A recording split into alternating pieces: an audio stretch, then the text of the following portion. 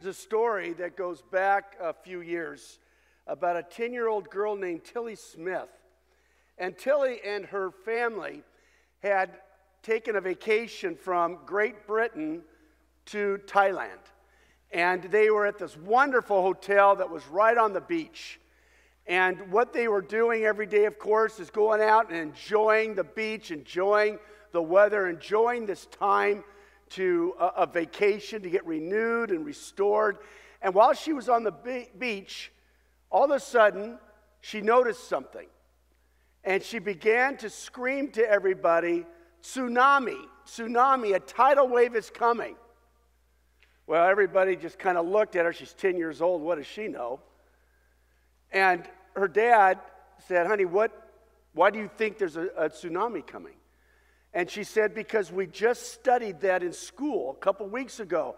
And when waves are not coming in, but when they're just going out, it's a sign that there's a tidal wave coming." And he noticed the same thing. So he took his 10-year-old daughter, they ran to the hotel, found a security man, and explained to him the situation. He ran back to the beach. He got everybody off the beach, everybody into the hotel. They went up a number of floors to an area where they had a lobby higher up in the hotel. And indeed, not long after, a tsunami hit Thailand. Almost 250,000 people were killed by that tidal wave. Nobody on the beach that day at that hotel was killed. Why? Because they heeded the warning. They heard the warning and they responded. They listened. And they did what they had to do in order to stay well. This morning in 1 John, as we continue our summer series, what we're going to see today is that God is going to bring us 2 warnings in this passage. And in these 2 warnings, He's going to help us to understand the reality of the world that we are living in. And He's going to say to us, beware. Be careful. This is a warning. Here's the reality of your circumstances. And if you do not respond with wisdom, you will be caught up in a way that will bring destruction to your life. This is a passage for each and every one of us, whether young or old. These are things that we're going to be warned about this morning that we've already fallen prey to in many different areas. It was so good for me this week to look at this passage, lay my life before it, and realize, wow, here are some areas where I have not heeded this warning. So if you have your Bibles with you, I am going to be reading from 1 John in chapter 2, beginning in verse 15. And I'm going to read until verse 27. So I invite you to hear the first warning, and then the second warning begins in verse 18. Here's the first one. Do not love the world or anything in the world. If anyone loves the world, love for the Father is not in them. For everything in the world, the lust of the flesh, the lust of the eyes, and the pride of life, comes not from the Father, but comes from the world. The world and its desires pass away, but whoever does the will of God lives forever. Dear children, this is the last hour, and as you have heard that the Antichrist is coming, even now many Antichrists have come. This is how we know it is the last hour. They went out from us, but they did not really belong to us. For if they had belonged to us, they would have remained with us. But their going showed that none of them belonged to us. But you have an anointing from the Holy One, and all of you know the truth. I do not write to you because you do not know the truth, but because you do know it, and because no lie comes from the truth. Who is the liar? It is whoever denies that Jesus is the Christ. Such a person is the Antichrist, denying the Father and the Son. No one who denies the Son has the Father. Whoever acknowledges the Son has the Father also. As for you, see that what you have heard from the beginning remains in you. Boy, that's a challenge, isn't it? Make sure that which you have heard from the beginning remains in you. If it does, you also will remain in the Son and in the Father. And this is what he promised us, eternal life. I am writing these things to you about those who are trying to lead you astray. As for you, the anointing you receive from him remains in you, and you do not need anyone to teach you. But as his anointing teaches you about all things, and as that anointing is real, not counterfeit, just as it has taught you, remain in him. This is an extraordinary passage. As I mentioned, it has two great warnings for us, things that we need to beware of. Now, as we go through this, I want to encourage you to allow this today to just be the beginning for you of really wrestling with what it is that John is talking about in this passage. There's so much here for us to listen to, so much here for us to process, so much here for us to consider. Here's the first thing that I want you to see, and it is beware. Beware of what? Beware that of loving the world. Beware of loving the world. I'll say more about the rest of this point in just a moment. Listen to what we read. Do not love the world, excuse me, or anything in the world. Now, what does he mean by world? He is not talking, first of all, about the things that God has created. He's not talking about the mountains and the seas and the forests and the land and the rivers and the oceans. He's not talking about that which is physical of the world. He's not talking about the things that God has created. For when God created, what did he say? He said, it is good. So he's not talking about that. He's also not talking about people. We read in John 3:16, for God so loved the world that he gave his one and only Son, that whoever believes in him shall not perish but have eternal life. So Jesus isn't talking about the physical world that he's created. God's not talking here about people. So what is he talking about? He's talking about the systems of belief. He's talking about the things that we believe are true. He's talking about the things that we invest our lives in that have nothing to do with the truth of God's word. There are systems of evil in our world. In just a few minutes, I'm going to identify a few of them. But it says here, we're warned not to love the world, which is defined as its demonic ideology, resulting in action, in how we live our lives. Friends, we invest ourselves in things that are not true, and we are bombarded each and every day by these false ideologies, these false beliefs, these things that are not true. There's a great passage in Colossians chapter 2, verse 1, where Paul warns us in a very similar manner not to fall prey to the false philosophies of our age. Many years ago, I began to wrestle with what that means in my own life, and I began to identify all sorts of things that go all the way back to my childhood. Things that I just believed were true. For example, I'm not safe and secure unless I have enough stuff in this world. That is not true. We believe all sorts of things. Commercials, advertisements are trying to get us to buy things by appealing to what we're going to see in a moment is our basic flesh, our sinful nature. These are ideologies that come not from God. These are philosophies that come not from God. These are worldviews that come not from God, but they come from the evil one who wants to destroy our faith, who wants us to live in a crippled spiritual manner. And so what he's saying here is that we need to be aware, we need to identify these things. I've identified quite a few in my own life. I realized a number of years ago that what was ultimately most important to me is that life would be safe and secure. And so I made decisions in this world based not on God's truth, but on what would make my life easy, safe, and secure.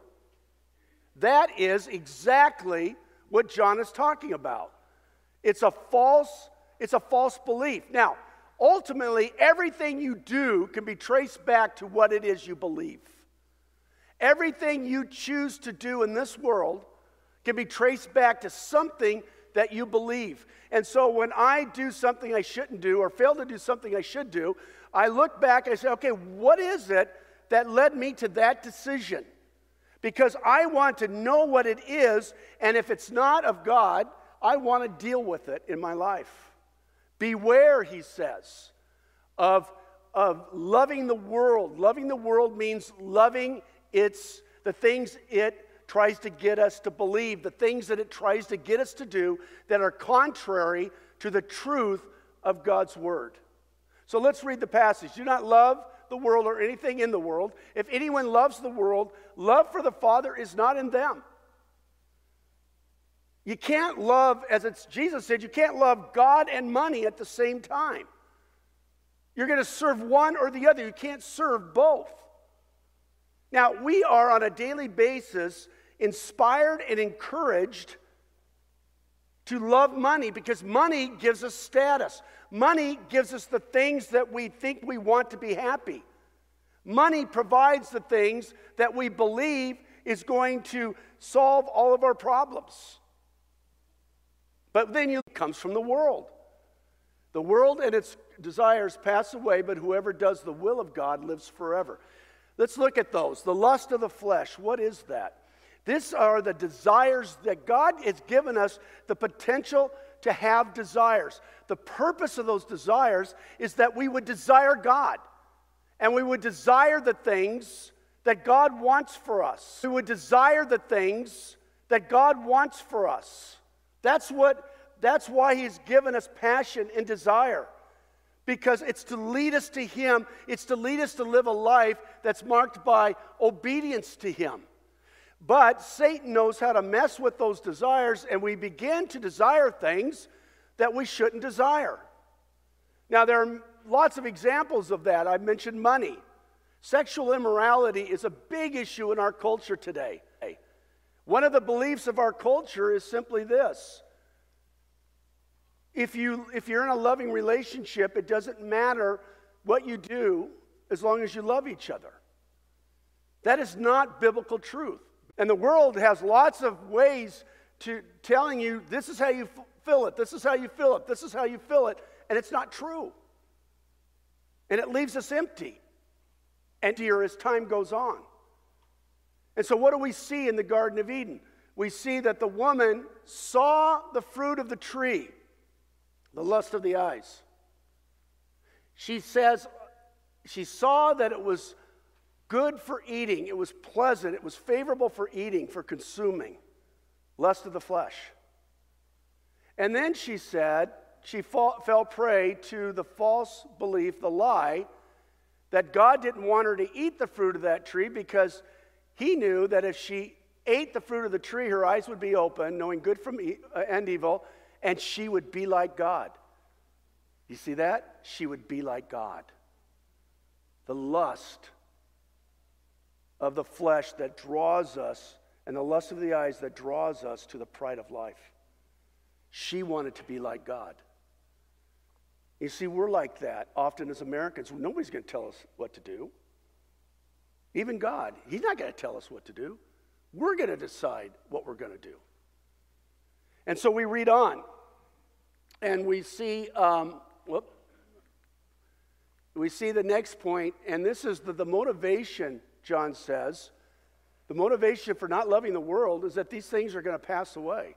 These false beliefs, these philosophies of the world, this false worldview, all those things are going away. All that matters is the kingdom of God.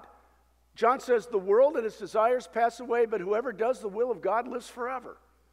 Man, that's it, right there.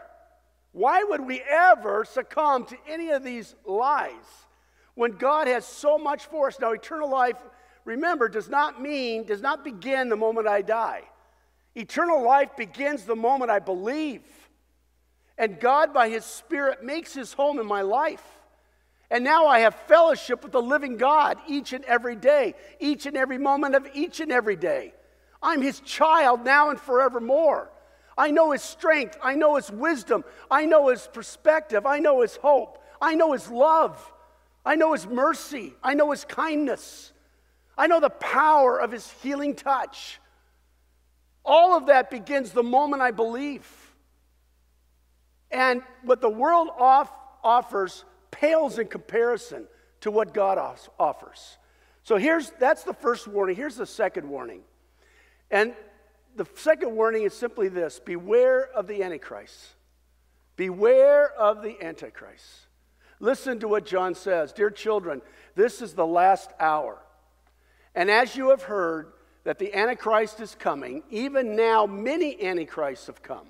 This is how we know that it's the last hour. Now, there are two periods of time before Jesus and then after his second coming. So when he says we're in the last hour, we're in the last hour. Jesus can come at any time. Jesus will return, he said himself, like a thief in the night when we least are expecting it, when we're least prepared for it. So he mentions here two Antichrists. The Antichrist. What is that? Well, if you turn back to 2 Thessalonians chapter 2, beginning in verse 1 to 4, what you read is a little explanation of this Antichrist that will come before Jesus returns. Listen to what we read. Concerning the coming of our Lord Jesus Christ and our being gathered to him. That's his second coming, when we will be gathered to him, all who have been faithful, and are being gathered to him. We ask you, brothers and sisters, not to become easily unsettled or alarmed by the teaching allegedly from us. There were false teaching about this time, whether by a prophecy or by word of mouth or by letter, asserting that the day of the Lord has already come. So there was this false teaching at the time of Jesus that Jesus had already come. Don't let anyone deceive you in any way, for that day will not come until the rebellion occurs and the man of lawlessness. That's who John is talking about here in the Antichrist. The man of lawlessness will precede the return of Jesus. And he says this: the man doomed to destruction. He will oppose and will exalt himself over everything that is called God or is worshipped, so that he sets himself up in God's temple, proclaiming himself to be God. That's the Antichrist that he's talking about here. But here's what we need to know. Every age will have Antichrists. Every age will have Antichrists. Every age. We have Antichrists today. There were many in the first century. What's an Antichrist? It's somebody who claims to be a believer who leads others down the wrong path. A path of their own choosing. Every age has them. And we need to understand as Americans that there are beliefs, false philosophies, false worldviews that are contrary to the Word of God and the truth of God that will lead you away from Christ.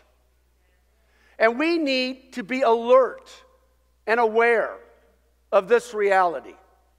And John is warning us of this.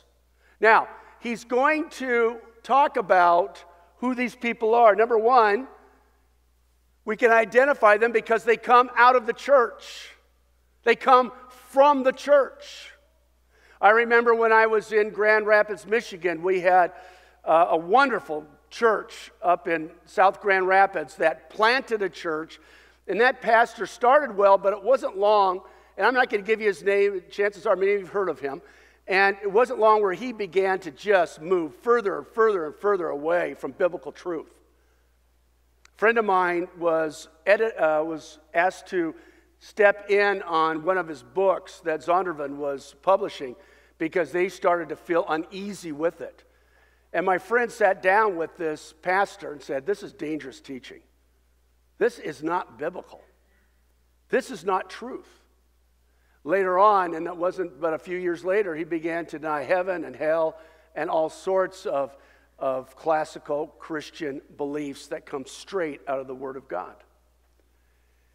Every age has them. So what at this time in Paul's life and John's life, in his first century setting, what were some of those false teachings and false beliefs? Well, let me give you just a couple of them. I'm not going to go into them because they're not as prevalent today, but one was Gnosticism.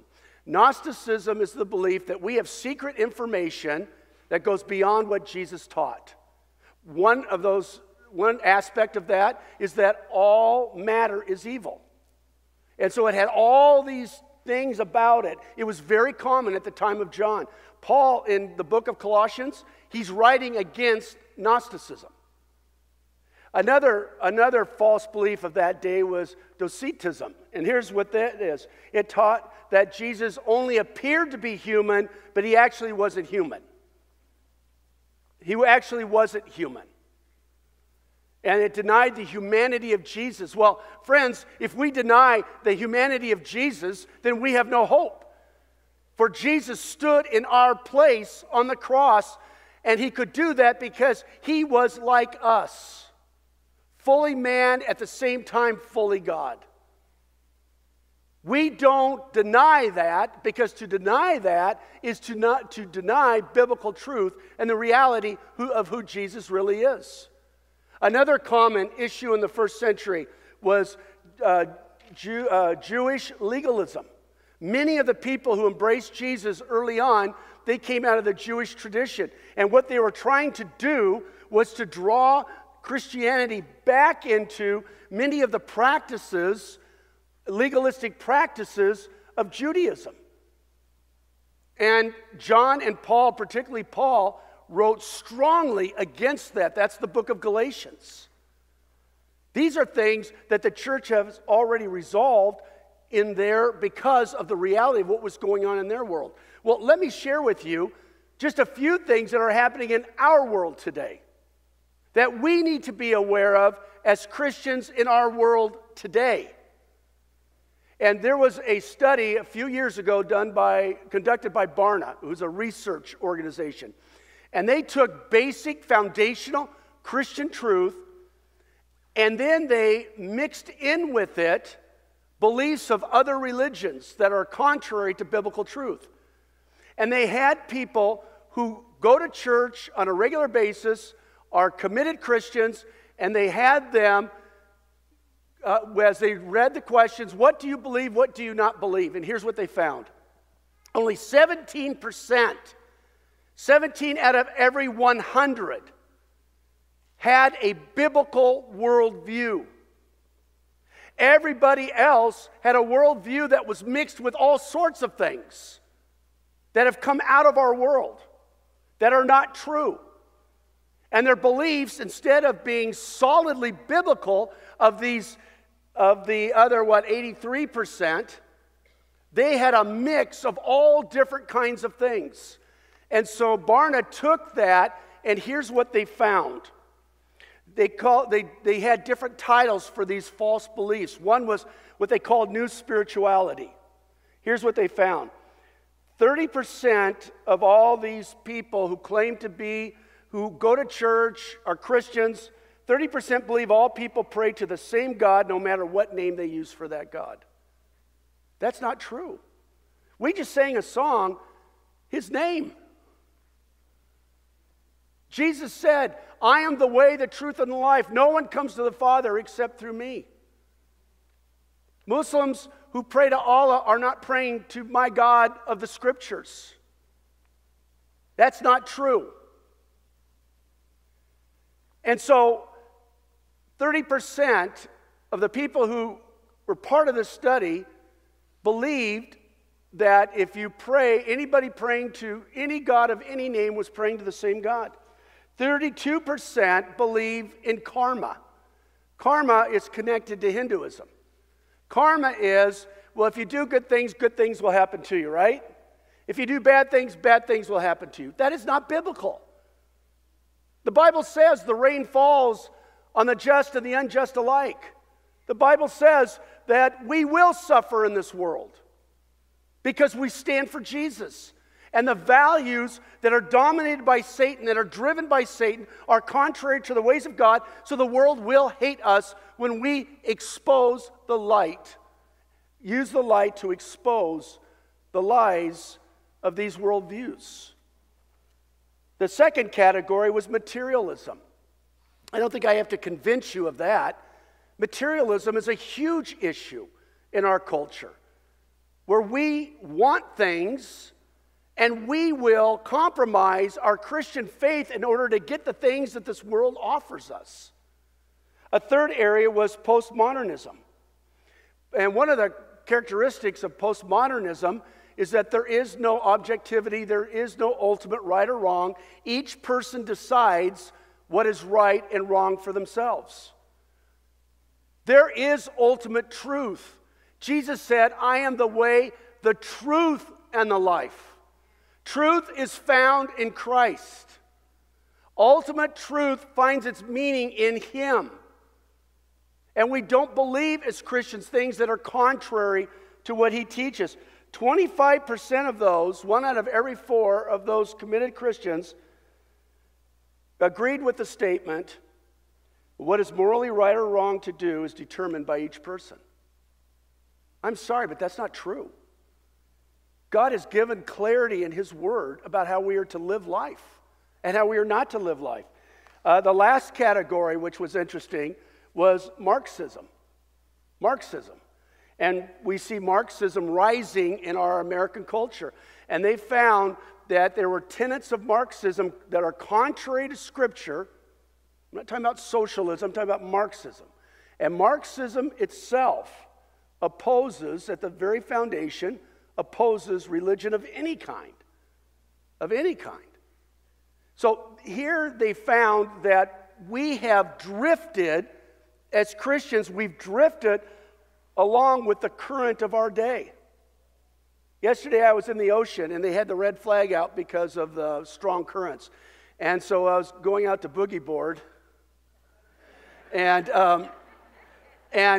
I get in the water and it's like 5 minutes later I'm 3 lifeguard stations down the beach. I mean, it just...